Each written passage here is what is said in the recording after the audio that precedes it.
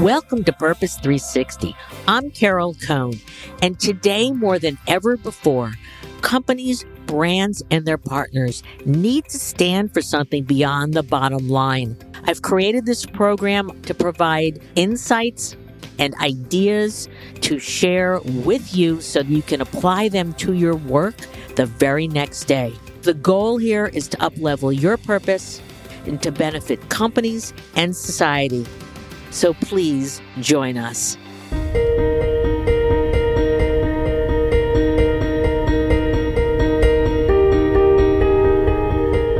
Today, I have a wonderful conversation with one of the world's foremost storytellers, Elliot Kotek. Elliot's canvas is documentaries, miniseries, films, videos, photographs. The secret to his success is his humble nature in pulling together a collaboration and a network of amazing partners to tell the stories of his clients. He brings together in his Nation of Artists, which is a wonderful name for a company, talented Oscar and Sundance caliber writers and directors, editors and photographers, engineers and scientists. And then he does an amazing job of supporting the client to show them that they can let go, that they can find the essence of the story, and then they can tell it in a most extraordinary way to make sure that their social impact that they have invested so many, likely millions of dollars and years of commitment to reaches and impacts its intended audiences. Elliot's going to share with us at least a dozen insights that will help your social impact get its story across to so many incredible people who need to hear it, who want to join you, and will just help you in your journey to make a profound impact on societal issues today and tomorrow. Elliot is the founder and CEO of the Nation of Artists and Beyond Cinema. He co-founded Not Impossible. He's on the board of Health Effect, and he often speaks on the subjects of storytelling, innovation, collaboration, technology for good. Elliot describes himself as a mongrel, which I think is so funny. He has degrees in law, in science. He was a practicing attorney, but I think he got religion before he attended the Lee Strasberg Theater Institute in New York. And he also completed UCLA's professional screenwriting program. He's also gotten some business education at the Kellogg School of Management.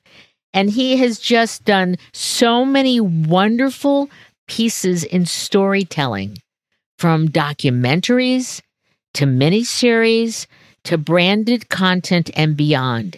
And today, Elliot is going to talk with us about all of his insights about how do you take this great social impact work that we're all doing? How do you bring it to life? How do you create content that you just have to watch and listen to? So, Elliot, I want to embarrass you a little bit more before we get going. I always love to start my conversations about numbers, by the numbers. And usually it's, 26,000 employees and 36 billion in revenue, et cetera, et cetera.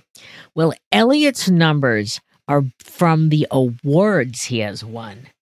I'm jealous because he's won the Titanium Award at Cannes for his project Daniel, and I hope he's going to talk about that. He's won One Show Awards, Maggie Awards, Telly Awards, AICP Awards, Clio Awards, on and on and on. His work has also amassed more than 1.5 billion media impressions. He's also, by the numbers, probably given, hundreds of speeches and been involved in lectures. So he's been behind the camera and in front of the camera, per se. And he's spoken to audiences at the United Nations, South by Southwest, the U.S. Chamber of Commerce, the U.S. Institute for Peace, Discovery Education. He's been at the Maker Faire and so many other places. So with that, I want to start with Elliot. Like, who really is Elliot Kotek? Oh man, that is a great question, and one that a lot of people have trouble speaking on. I guess because I tell other people's stories so often. Right. My own story has been a journey of I call it a journey of yeses. Basically, I've said yes to anything that I thought was cool or that I wanted to be a part of, and that has led me on this unconventional journey through science, through law, from Australia to New York, from content to social impact content specifically as a North Star, and to be driven by impact in this way. You know, I think it's a reflection always of the people who informed you. Sometimes you run away from poor examples. I had the benefit of good examples in my parents and grandparents. And they always had a social mindset and a community giving aspect that is addictive. And at some point, you know, when you're watching The Simpsons as a kid and your parents are watching Nat Geo and you 60 minutes and you just want to, you give anything to change the channel. And then as you grow up, you start watching the same things they were watching. Then you know you're your parents, right? That's right. You've come around to the good side. So I want to know, what is your purpose, Elliot? It's not law. It's not science. What is your purpose? No, my purpose is just making a difference, right? And I qualify it with various phrases. And for my business, for Nation of Artists, it's ideas plus empathy equal impact. And I think bringing ideas to the world that can be impactful, I think, is a great differentiator for quite a few creatives. And then bringing empathy to that lens as a key ingredient that makes up 50% of that equation, I think is a game changer, as has been documented so much in the last few years, but is just, you know, it's in my DNA. I know it's in yours, but if you bring that human aspect to something, it has to be right and it can always be defended. And then on a personal note, my motto is more and bigger and with good people. I love what I do. I just want to do it more. I just want to keep having bigger and bigger impact, and I only want to work with good people. So that's it. So I promised our listeners that we are going to have at least 10 fabulous insights about storytelling. Because, you know, again, as I said, there's so many great initiatives and great programs that are having huge impact. You never know about them. So the first insight I'd love you to start talking about is collaboration, because that's a core tenet for Nation of Artists and the amazing work you're doing. And I have to tease our listeners because Elliot's got a new documentary coming out on NBC Peacock, the new streaming service called Black Boys. He's already got a series on CNBC that he's done with for McKinsey called The Next Normal. He's been on Facebook Watch and other places. And I always feel when I work with Elliot that I am the most important client that he ever has. So I don't know how he's in so many places. So talk to us and our listeners about the power of collaboration in storytelling and your work. Look, I think that last statement that you said, that's super important to me. It's just when I'm working with a client, they don't want to hear about how busy you are. And they don't want to hear about what other projects you've got going on. They do come to you because they know that you're actively working. And so they have a trust that you're good at what you do. But that relationship between client and me and us, client and consultant, whatever you want to call it, is they want to know that you're listening to them, that you're thinking about them, and that you're focused on their story, their solutions, their aspects, their projects, right? So I think like a lot of people like to talk about how busy they are and what calls they just got off. But I think it is really important to remain kind of singular and focused with your clients. So I think collaboration is key to creativity. I think that it used to be the case that you needed to know that there were a bunch of people working on a project for you. And the old agency model is still true, I think, for really big brands that need a large volume of work. But otherwise, what you're looking for is someone who can curate the right group of people together to work on a project that is specific and unique to you, right? And I think that we also view collaboration and creativity now as much as a science as an art, right? Because what's happening is if you think about the people who you consider to be the most creative, a lot of times they're also the person who connects the dots between people the best. Because there's so much information out there now that the ability to synthesize that information and synthesize the people who are out there who can work on your project and bring them together to create something specifically for you is a real art form in and of itself. But it's that connectivity that gives people the impression of creativity now, I think. And so part of that is that collaborative aspect, right? If you can bring the right people on board, have them do some really good listening to each other as much as to the client, then you can really craft something original. You can really bring people's aspects. And we talk about diversity, right, all the time now, and it's such a buzzword. But what does that mean? A lot of people just think that means different ethnicities, different ethnographies, different races and religions. But really what it means is people who come from different experiences, right? And it could be as much coming from a different experience that day as something that's been ingrained in them from generations, right? So if you can bring together a diverse group of people who have a diverse set of experiences, race, religion, socioeconomic status, what their composition is in terms of a family unit, what their parental situation was, what their family unit was growing up, then that diversity leads to unique thought and unique collaborative opportunities. In a podcast, it's really hard to see the beautiful storytelling that Elliot does in film and video. And we're going to make sure in our show notes to give all sorts of links to his best creations. You won a Titanium Award at Cannes. That's incredible. There are so few people on the planet that have a titanium, and that was for Project Daniel. So can you talk about why Project Daniel was so special? Yeah, sure. I mean, at the time, we're talking about the end of 2013. So we were looking at various technologies and reading various stories. And we came across this story in Time magazine that someone sent through to the office. And it was about this doctor in the Nuba Mountains in Sudan. And he was an American guy, Dr. Tom Catena, who had gone to Brown University, played football there, etc. And he became a doctor, went out to Sudan, and was working with this group of Sudanese people in the Nuba Mountains. And he was really the only doctor servicing a population of about 600,000 people. And things had gotten really rough there. The Bashir, who was leading the country, had been convicted of war crimes. This is a guy who had been convicted of war crimes, but still was remaining in power and was bombing the Nuba Mountains because the Nubans had fought for South Sudan in the battle against Sudan.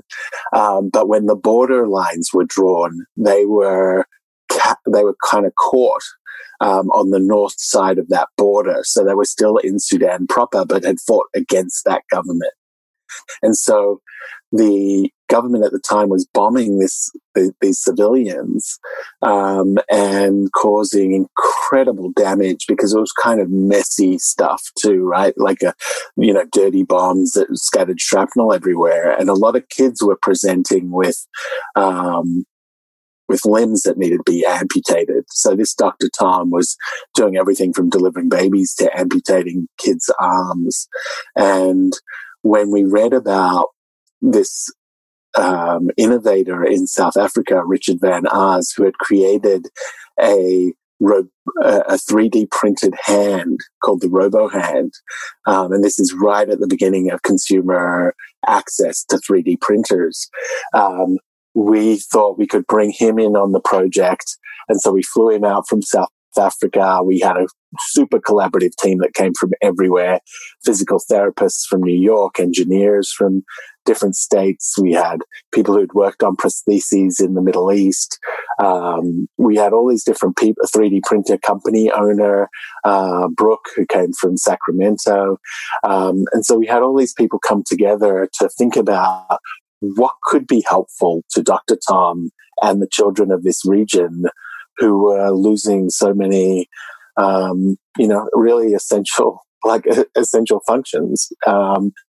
And they were losing their independence a lot of times. And so the article in Time also mentioned Daniel, who was a boy who had lost both his limbs as a result of a bomb blast. Like, he'd gone and run and hid behind a tree, and he hugged the tree.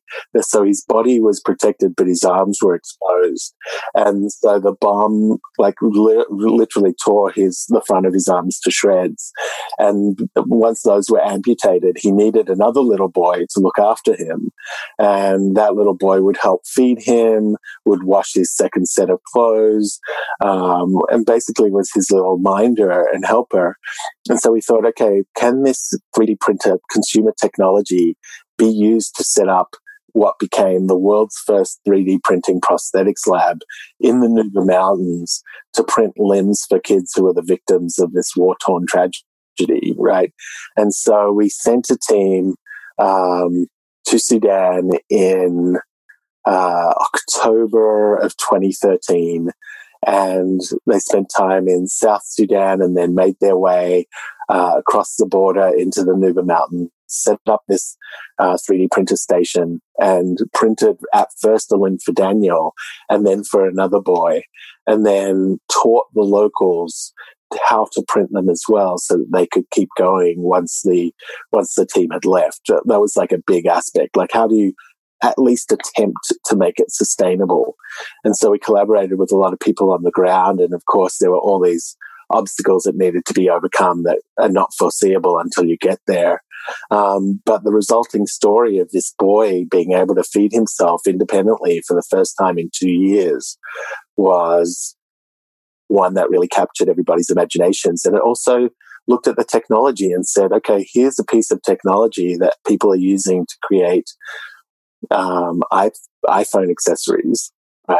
And how can it best serve humanity?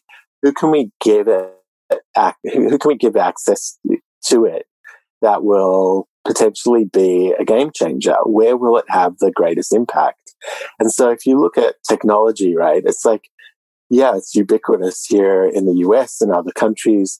But again, like, if you think about it from an access point, there are people who can't afford it, or people who can't physically get it because of where it's geographically located, or people who can't physically utilize it unless it's adapted. So when you look at different pieces of technology, if you make even some simple technologies accessible in one of those three ways, geographically, financially, or physically, then you open it up to a world of possibility. And so at the time we were like, okay, there's technology, and then there's technology for the sake of humanity. And so how do we give technology its ultimate purpose and give it its best life? And that was why it resonated so strongly, because it was a single example, a boy being able to feed himself, that was so easy to conceptualize and identify, that the power of technology, this simple consumer available technology, could have this direct impact in one kid's life who was then representative of a group of people around the world who would ultimately benefit from this revolution. Yeah, do I understand that HP Technology was part of this? HP were the beautiful sponsors of our following project. At the time, that was Intel who came on board. Okay. And also an engineering company in New York called Pressapart Technologies. And so Pressapart came on board first, and then Intel biggest.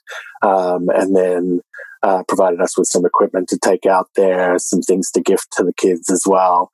And so there was...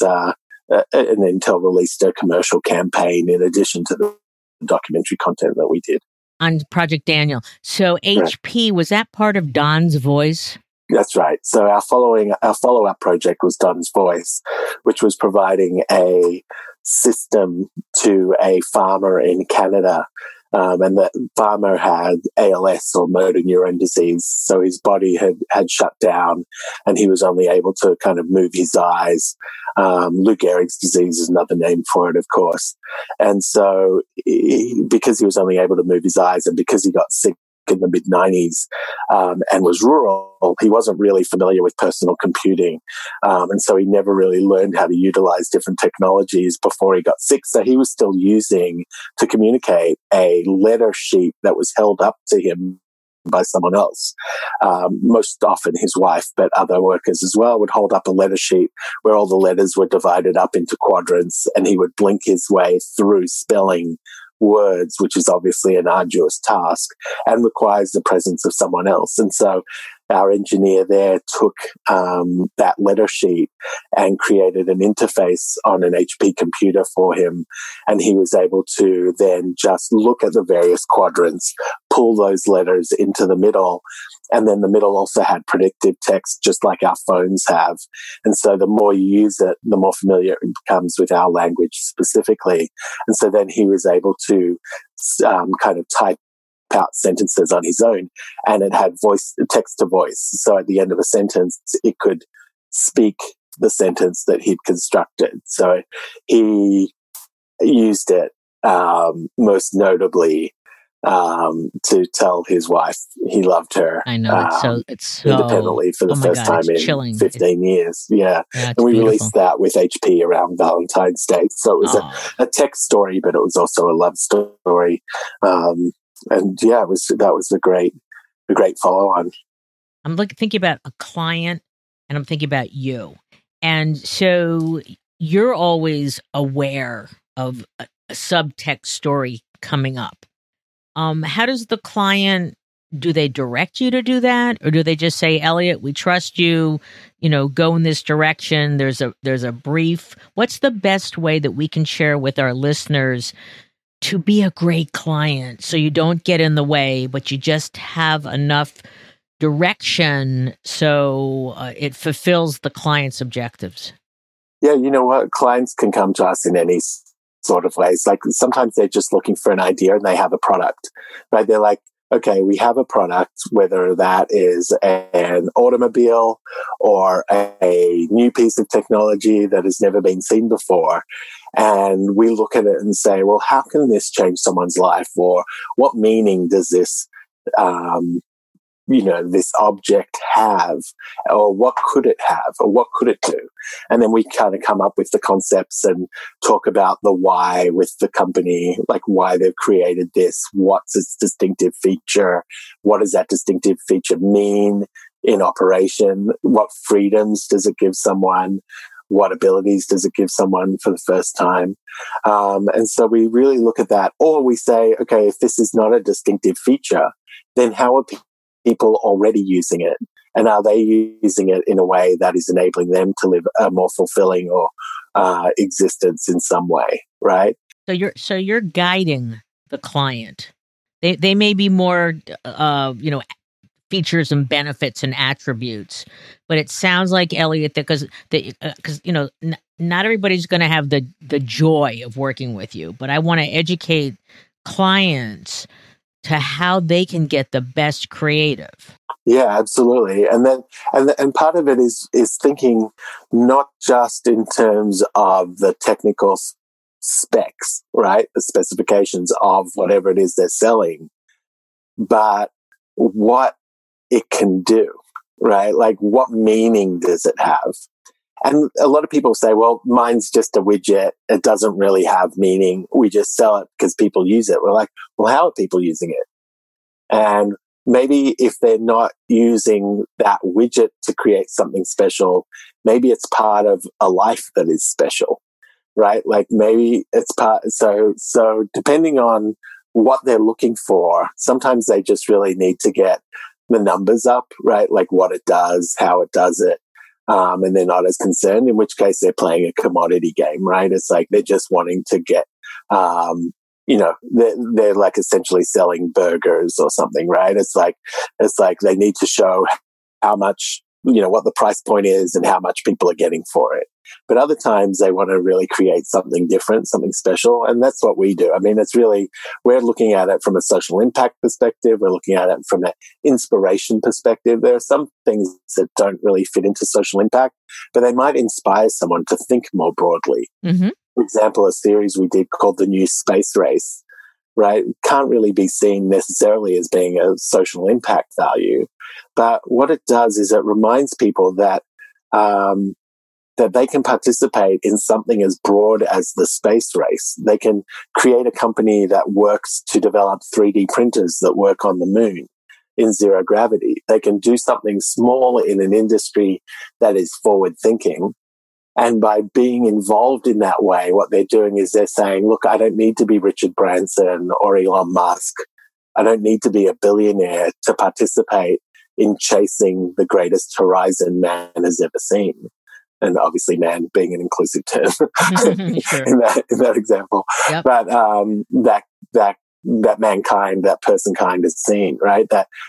So if we can open up that possibility, then we enable kids who are dreamers not to feel limited by anything. And so that is impactful, and that's where the social impact comes in. And then other times the client comes to us and they have the story already, and they just don't know how to produce it and how to put it together.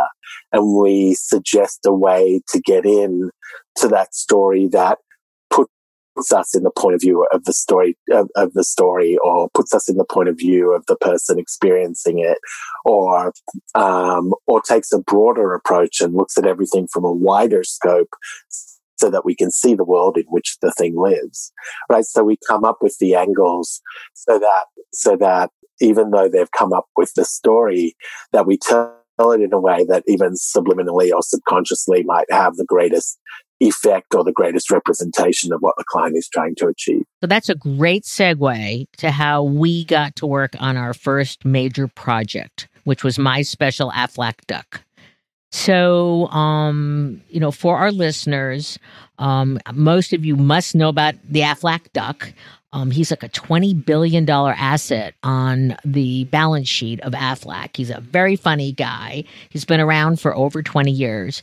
The company also was donating because of having a big heart. Their philanthropy focused on pediatric cancer because the company started, its first product was a cancer product.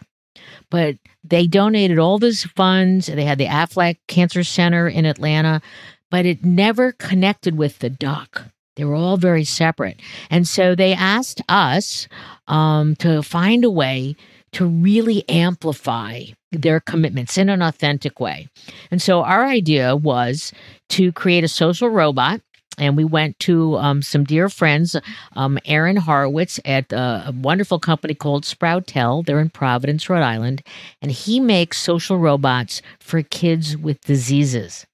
And they're child-centered designed, and they're just one of a kinds, and they're really, really important because children who are going through cancer go through 1,000 days of treatments on average, and they're lonely and they're sick, and this social robot is their new friend. And so we took the idea to Aflac. They loved it. They loved Aaron. Aaron spent a year studying kids, and we were on our way. But we had to capture this amazingly heartfelt story from children as young as 3 up to doctors and patients and parents. And so with that, I said, well, I know the best person in the world to tell that story, and that's Elliot. So Elliot, can you talk to our listeners about, okay, a client comes to you with an idea. How do you what are the 3 or 4 or 5 insights that you share with the client so you can bring out that incredible magic that their idea was created around? Well, I mean, that specific example was such a gorgeous project. Everyone who worked on it was so mindful in their approach. And even Aflac itself didn't need to establish authenticity or integrity in the space because of how much they'd done on the philanthropic side with regards to pediatric cancer. So what this was, though, for them was it was really an introduction to the marketplace nationally, internationally, of their pediatric cancer efforts. And I think it reflected a greater position in the world, is that philanthropic efforts used to be the things that were done on the side to say, okay, cool, we make these profits, but we give back to our communities. But they were also seen as something you didn't want to necessarily communicate or boast about because it was seen as being immodest back in the day. And I think that what happened was, as consumers became more active in supporting companies that were mindful, and employees as well wanting to work somewhere that felt purposeful and felt mindful as well, and felt valued. They wanted to work for companies who had that mindset. And so companies are now being asked to express that mindset more openly than ever before, and have to find a way to do it authentically. And I know that's a buzzword, but they really have to find a way to do it with a depth of sincerity. That means that they're not open for criticism, right? And there is that hesitation in the corporate world, and that needs to be addressed. And so if you can come at it with integrity from the get-go, what you've already been doing, then that becomes a massive asset for you in that storytelling, because you can point even just a tiny bit to that legacy. And that was important to do here too, to give a nod to their legacy. That meant that the storytelling around the duck never felt like an ad for the insurance. It never felt like a plug or an embedding of their logo in a young kid's brain, which is what some, if you were going to look at the worst case scenario for how the program was received, those are the sorts of considerations that you need to take into account. But because there was integrity behind it, because there was something that they'd been doing forever, we just needed to give a nod to that to establish that authenticity. And it's organic, it's natural, there's nothing forceful about it. But having that as a foundational pillar was really important to represent in the storytelling. And of course, the stakeholders, how everyone was coming at it with a point of view of listening. It wasn't top-down storytelling. It wasn't us saying, we're going to bring this event to this community and capture us showing it off to you, or to capture us showing you or telling you how it works. It was such a holistic ground building exercise. We were talking to the oncologists, the child life specialists, and psychologists, the parents, the kids, their siblings. And so we really invested in it from a stakeholder perspective. And again, I know it sounds cliche to say, spend a lot of time listening, but that's really all you need to do. People will let you know how important it is for them, or what specific attributes and aspects of the duck are important for them. For some kids, it's an ability for them to communicate their emotions. For others, it's a companion. For others, it's the ability to give them a psychological position of power where they can play out their cancer treatment with their duck that puts them the kid in a position of strength or relatability. For others, it's the social aspect of the duck, the fact that it recognizes other ducks in its vicinity and lights up, and that essentially allows the kid to socialize with another kid with their duck, because obviously in a hospital environment they're being taken away from school and other social situations. So everyone has a different touch point that makes the project special to them. And if you give them the language of those touch points, then they'll only ever repeat them to you. But if you listen to them as to what's important to them, then they'll speak to their experience, which is always going to be more emotional and more resonant with the viewer. When you went to shoot Children in the Hospital, and they were as young as 3 and 4, or Project Daniel, or Don's Voice, you're in very sensitive situations. I mean, with humans who are, challenged per se. How do you make sure that you're not intrusive, but you're inclusive, if that's correct? I mean, how do you make sure that you're not getting in the way and you're being supportive, but you're getting really, again, authentic content? Yeah, I think it really is just a case of setting expectations and making sure you communicate. A lot of old school documentary storytelling was shot stealing, right? It was going in and trying to get shots, or old school photography where you're trying to be as minimal as possible. Now, certainly when we're in a sensitive space, we try and be as minimal a crew as possible, so that we don't feel invasive even by our physicality. But mostly it's about communication with the parents, with the hospitals, them knowing what to expect, a sense of quiet around how you operate, a sense of communication with the parents around what you're going to capture, and also just really letting them know as well is that we're not there to exploit them, right? It's not an ad per se. What we're trying to do is help and to listen and to be of service, and to give them that opportunity to say no, right?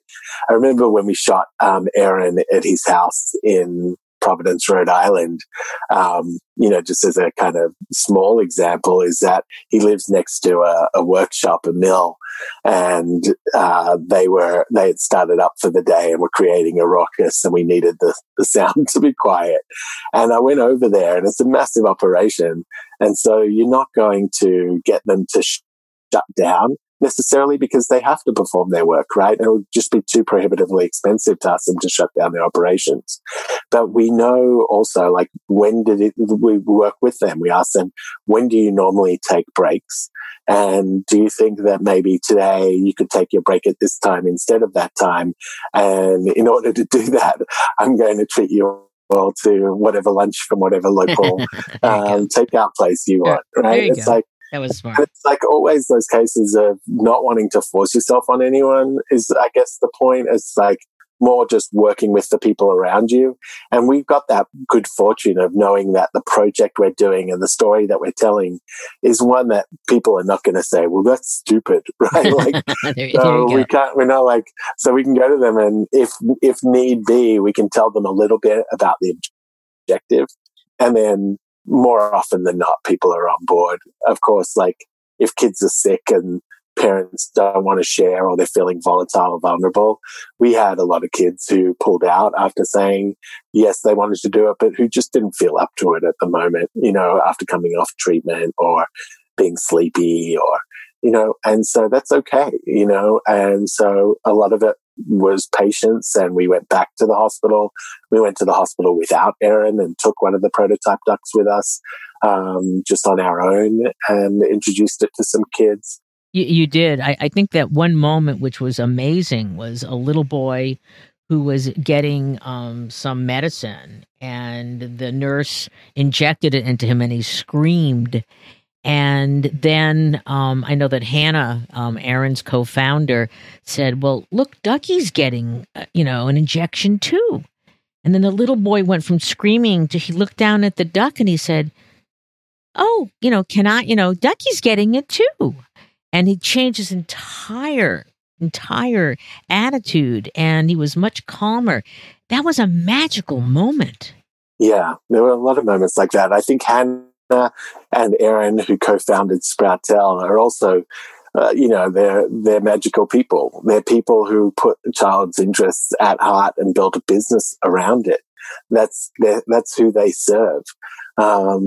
That was their reason for being. And so watching them interact and play Ninja Turtles, just like, I would go in and sing Paw Patrol songs. Funny, yeah. But that's also getting to know your audience. Like, you don't need to be a parent to know what kids like. And if you don't know and don't want to guess, just ask them, or look at what they're wearing, or look at what's in the room. And a lot of, I think, storytelling over the course of history has just been people who take that position of observer, right? Our greatest comics are people who are observing human and other behavior. Our greatest photographers are ones who are observing behavior and capturing moments as they unfold. And so I think that goes to the storyteller now too. It's like, what are you seeing? How many facts? How many pieces of research? How many pieces of information can you draw from the environment you're looking at?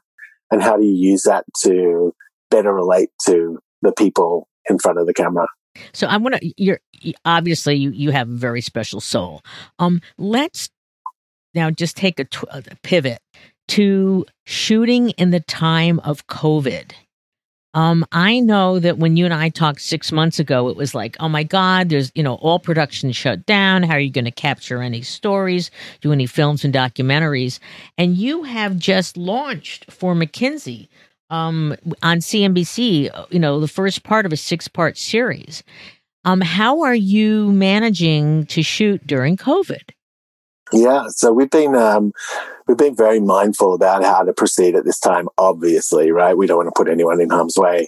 And so there's been a couple of different projects. One is that we started to look at, okay, how are people shooting remotely with zero human interaction, right? Relying on the subject to do most of the setups. How do you make it as easy as possible? Now, of course, technology, and everyone knows this, I'm not saying anything new, is that the iPhone Pro, the iPhone 11 Pro is amazing. Like, I mean, it's an amazing, if I could turn up to a shoot with iPhones and not look quote unquote silly to the client, right. I probably would, because you can add great audio, pieces of audio equipment to make sure that the sound captured is okay. You can add a ring light or something very simple that makes that lights up a face really well, really nicely. And so you can have these kits. So the first client that we started to work with during COVID was Amgen. And for them, we actually assembled a kit. So we have a Pelican case, who a lot of people just know is the kind of production hard cases that protect the equipment. And in it, we have an iPhone Pro, we have a ring light, we have a microphone that plugs into the bottom of the phone, so to ensure we get good audio. And so we have something for them to put their laptop on so that it raises their eye line so that when they talk to camera or talk through the Zoom to us, that their eye line is kept at a nice height so that they're not crouched over the computer like you would normally be on a Zoom call. And so there are things that you can do that are not difficult for the subject, for the talent.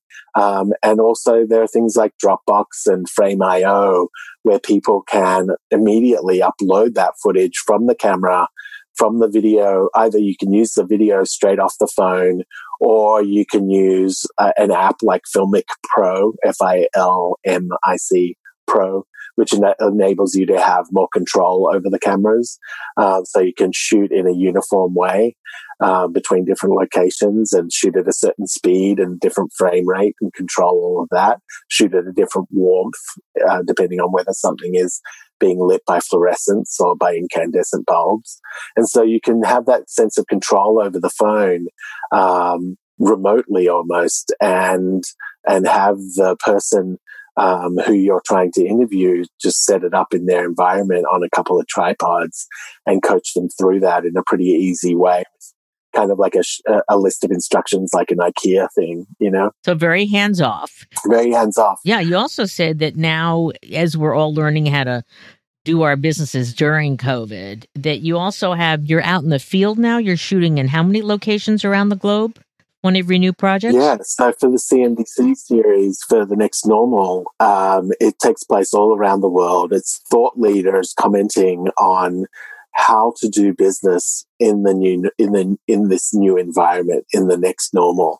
And so each episode has one person from senior consultant from McKinsey and Company and two contributors who are CEOs of major corporations like IBM or Danone or JCI.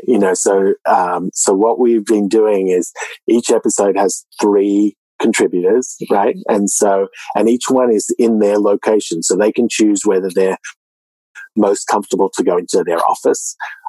They can choose whether it's more comfortable for them to do the taping from home.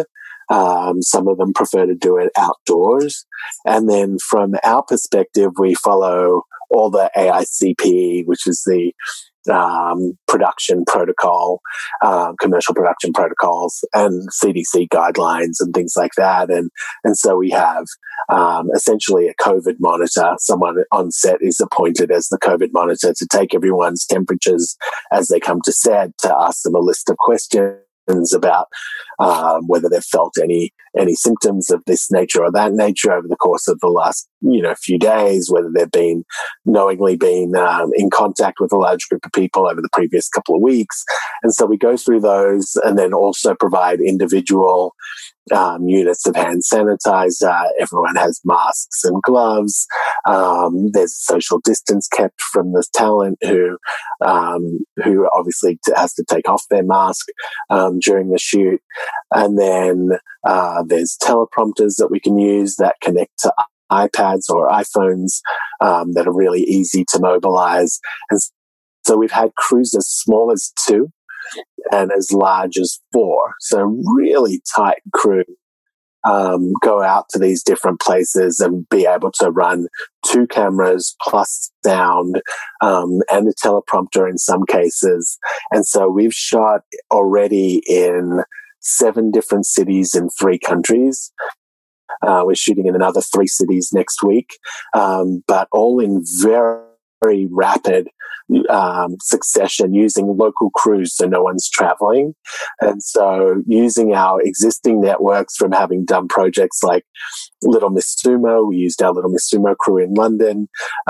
We went out the first time when we went to shoot in Paris, we had shot with French crew in Vietnam a couple of years ago who had moved back to France. And so we reached out to them as a first point of call when we had to shoot in Paris. When we shot in Indianapolis for the Indy 500 and in Chicago for Aflac, we reached out to those crews to shoot in Milwaukee and other places in that area. And our DP and director from our Danica Patrick project lives in New York.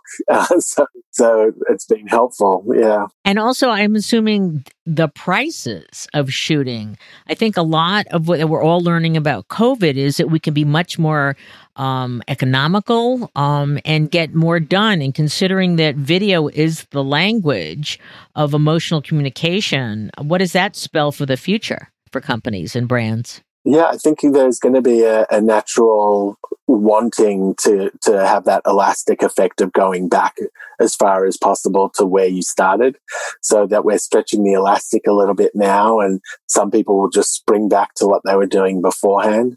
But I think that clients have also seen that if you are really doing something in a budget conscious fashion, there are ways to achieve it that don't give up too much in terms of creativity or value. And I think also the consumer has been quote unquote re-educated or has been reconditioned to accept a different type of normal for the quality of what they're being presented with. And for them, 4K might not matter, right? HD might be fine. To have a self-shot photo on the cover of a magazine might be fine. So by having that reconditioning, it is going to change up who and what we consider important on a daily basis from production. And certainly we're having less control over consistency. Like we're trying to use the same cameras in every place so that we can make sure we can match for colors, that we can have a really efficient post-production system where the same sorts of files are coming in and don't need to be converted.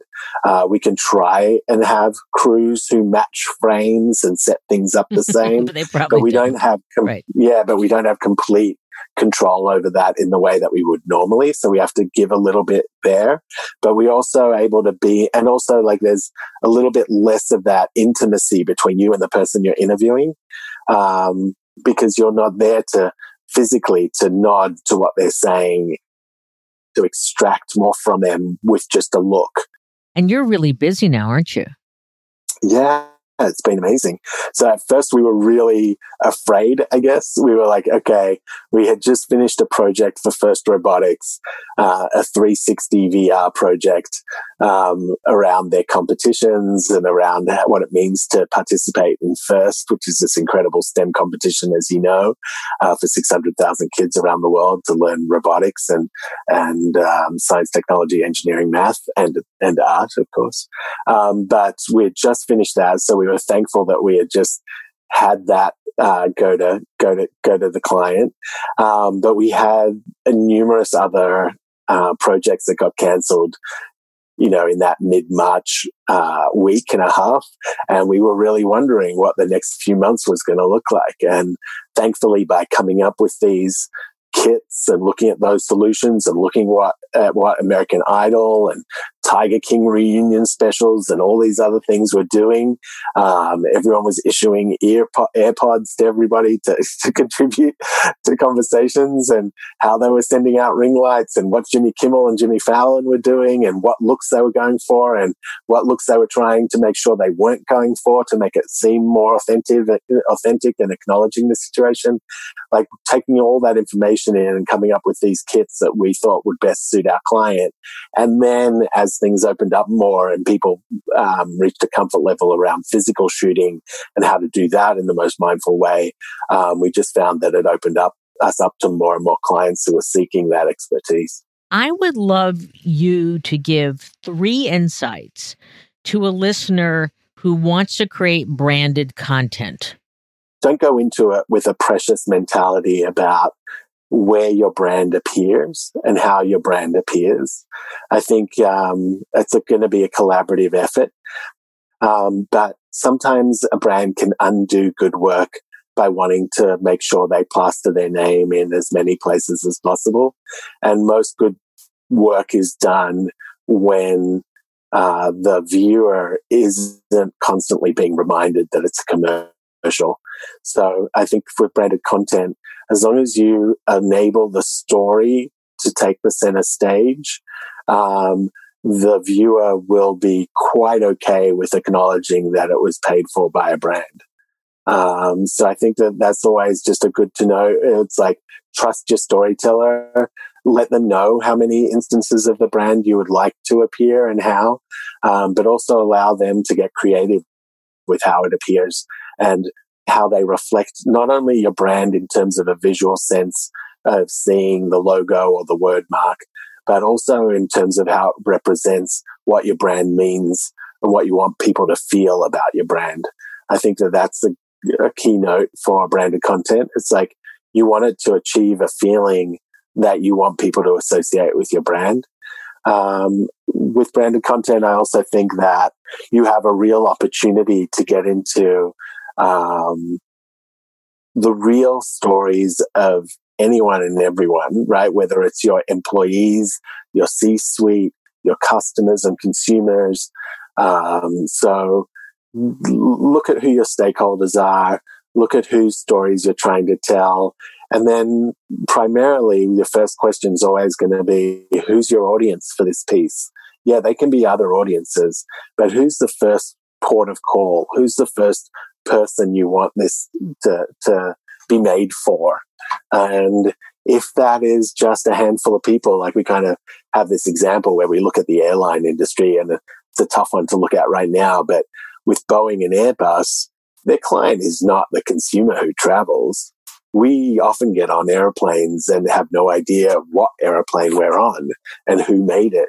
But the airlines are only a handful of companies.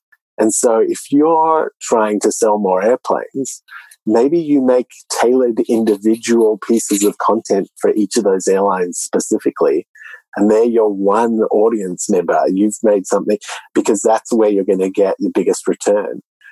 So who is it that you're trying to reach, and how specific can you be? Because a lot of people just want to put content out that reaches everyone, and maybe that's not the right move. I want to talk about employees. Give me 3 insights for our listeners to create compelling, inspiring content for their employees. I think what I loved about the Aflac project as well is that we shared the asset that we created with the employees and with the salespeople, the insurance people who are on the ground in the different markets. We shared the asset with them before we shared it with the public.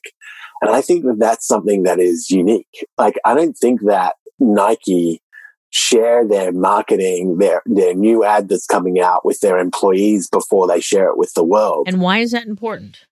Because what you're doing by trusting your employees with this story is you're saying, we value you. We want you to know what's coming out that speaks about us, that positions us in the marketplace. We want you to, essentially what you do is you're treating them in a way that is secret and special and exclusive. And it makes them want to be advocates and ambassadors for the story when it lands. So if you imagine some of these big companies that have, like you're saying in the numbers, hundreds of thousands of employees or tens of thousands of employees, you can help something reach a larger audience if you activate that group of people as ambassadors for the project that you're launching in a way that you can't do with paid media, and in such an authentic and organic way that is undeniable. Do you have a favorite of, like, some, whether you did it or not, some company that has just done a stellar job of using film and video to inspire and to ignite their employees? Look, even with Intel on the Project Daniel piece, we got word back that it had created a boost in employee morale, and they could measure that with a certain group of metrics that include number of sick days not taken, number of employee turnover, things like that can be expensive for a business. But if people believe in a business and the message that it's representing and the things that it's trying to do in the world, they will stay longer and work harder and feel more positive while at work, right? And so we received that metric back from Intel. We heard that the piece was also scoring well as a talent acquisition tool, which is incredibly important in any sort of skilled labor force market, and especially in relation to tech, where it's so competitive in Silicon Valley to get good people. And so we found that they told us that it was being referenced by the people they were speaking to as potential hires as a positive attribute. And so it was like, those are the sorts of intangibles that can result. But people speaking directly to their employees, I think, Patagonia gets referenced again and again for good reason. They are so singular in their outlook. They know exactly who they represent. They put their money where their mouth is. They're willing to take a backseat where it's necessary and to pursue a front position where it's urgent. And anyone who works for them, I think their employee turnover, I'd love to see their employee turnover numbers, but they've got to be so really low. Yeah. Right? Yep. Costco has incredible employee numbers, the way they treat their employees. Oftentimes, if you're shopping at Costco, you can ask people how long they've been there, and they'll give you staggering numbers in terms of like Trader Joe's as well. I think, it's like a combination of things, right? It's companies that put out messaging that reflects and that is consistent with the way they treat their people internally. And there's so often a disparate set of circumstances between what a company tells the public and how it treats their employees internally. And that's what leads to these terrible moments for, like in terms of how staff are treated and how they feel they're being represented.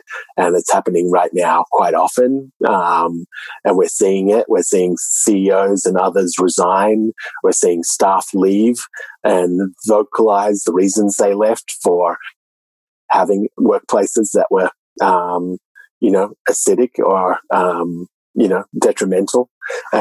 And not like Refinery 29, not to point fingers, but it always represented itself as a place that stood for women, right? Content created by women, for women in a very authentic and positive sense that was moving the needle in the right way. But then when you hear the stories about how they treated people internally, it's kind of horrible. And that's where it's really hard to fathom, because they stood for something great and could have been something greater had they only followed through and been more human in their day-to-day operations. And that's hard sometimes for business, but it's so important.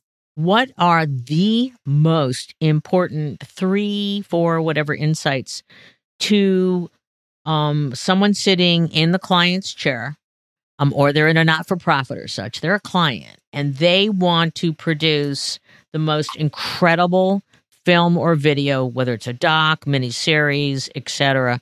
What are your most important insights for them? Well, for them, it's got to be what are you looking to achieve and who are you trying to communicate with? And probably the reverse of that. Who are you trying to communicate with and what are you hoping to achieve? Right? And really, that's it. Oh, it sounds so easy. It's not so easy. What you do is so magic. No, because that opens up the world, right? That opens up the world. And then what else haven't I asked you, Elliot Kotek, you magical person that's doing amazing things to help shape communications, making technology tangible for the sake of humanity? Look, it's just, for us, it's a case of walking the walk and talking the talk, like even on our next normal, whether the client knows it or not. We've had crew members who are on the autism spectrum. We've had crew members that are non-binary. We've had most of the producers. In fact, I think everyone except for me is female on the kind of executive level. So it's a case of doing the quiet things that back up what you talk about and what you want to see in the world, right? And you don't have to be political to do that. You just have to kind of be open, be listening, be looking, be active. I work a lot with Accenture as well, and I love them so much. And then what I love about them also is that they've got 430,000 employees. That's so hard to fathom, a company of that size. And so because it's all about the people, they need to invest in them. And they acknowledge that people learn in different ways. And so their learning department really looks at how many different things they can try. Podcasts, VR, traditional storytelling. What is going to resonate?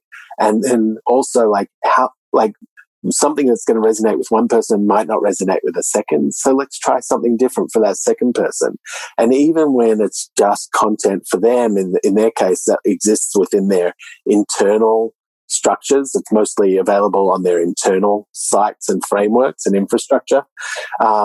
When you have that large an audience, inbuilt in your business, it provides such a high level of engagement that you can really get good feedback on what's working and what's resonating and what's not.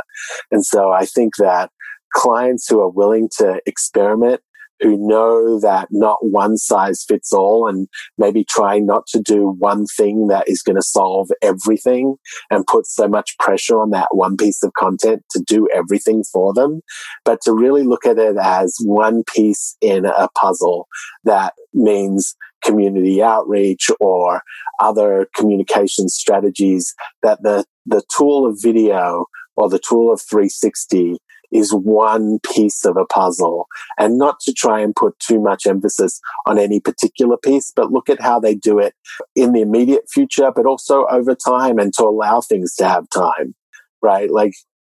That's often not a luxury that some people feel they have, but it's that consistency and that approach that usually works best. I have to ask you, in our TikTok world of 6-second, 10-second, 20-second videos, what is the future of video in terms of its format and influence? Look, I think it's everything for everyone. I think that's the beautiful thing about where we're at right now and what you're seeing with what we're creating. Like the next normal, we're creating 15-second, 30-second, 60-second, 3-minute pieces. The VR we're creating for First Robotics is like about 3.5 minutes in length. We've got Black Boys, which is a feature documentary. We've got another one coming out called 90291 Venice Unzipped about the housing affordability crisis. It's a feature documentary that might have a TV show component to it afterwards. So it's to think that no one needs to nail one format, that your audience, find out where your audience lives and create something organic to that environment.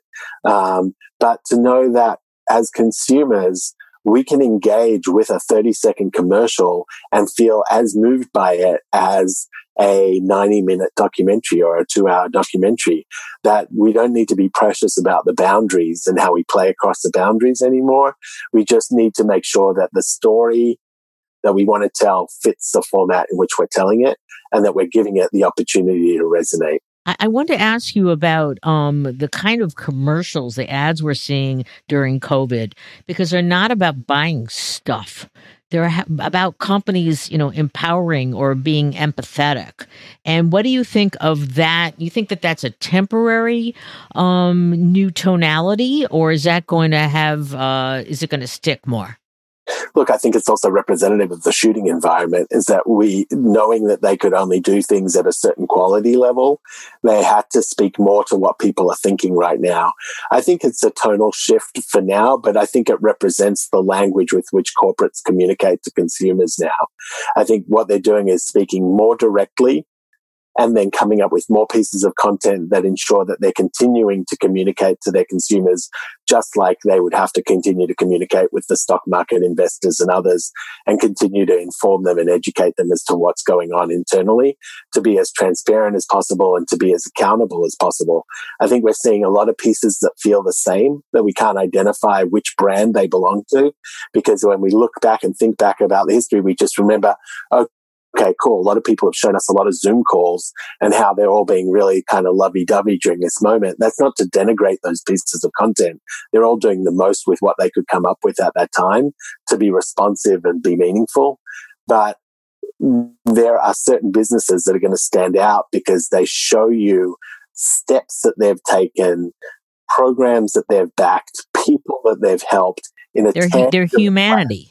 Yeah, but in a tangible way, in an effective and accountable way, not just in a mood or a statement, but in an action. And I think that we're going to very readily distinguish the companies that took action versus the companies that just issued statements. So in closing, and I hate to close, I just want to end where I started. So in the beginning, I said, who is Elliot Kotek? So I want to ask, what's the next step for Elliot? What's the future for Elliot? Look, we've got Black Boys coming out really shortly, and we've got a beautiful education partner in XQ who are going to be issuing a curriculum to go with that film. We're looking at taking it to various education through different education initiatives so it reaches the greatest amount of people possible. It's about how we invest in Black boys in this country, how we've given them resources if they show athletic prowess or entertaining artistry, but how do we support them from their emotional core? How do we support the systemic, how do we overcome the systemic educational inequalities? And so by looking at that in the framework of how history has created that scenario, and how we can have options to move forward, it's not a negative piece. It's not a dark piece. It's a love piece about how we can move forward and change some of these very simple things to ensure that we all have this bright future ahead of us. I think that's super exciting for us. We just want to continue making great content for great partners to continue to inspire and innovate. And we're just happy to be along for the ride. Elliot, well, this has been a huge pleasure. I know we could talk for hours, but I don't think we can end this one. We can come back and visit it. I want to thank you so much. I want to ask our listeners to, please go on to iTunes, give us a rating. I hope it's a really good one. And ultimately, I want to ask you, what is your purpose?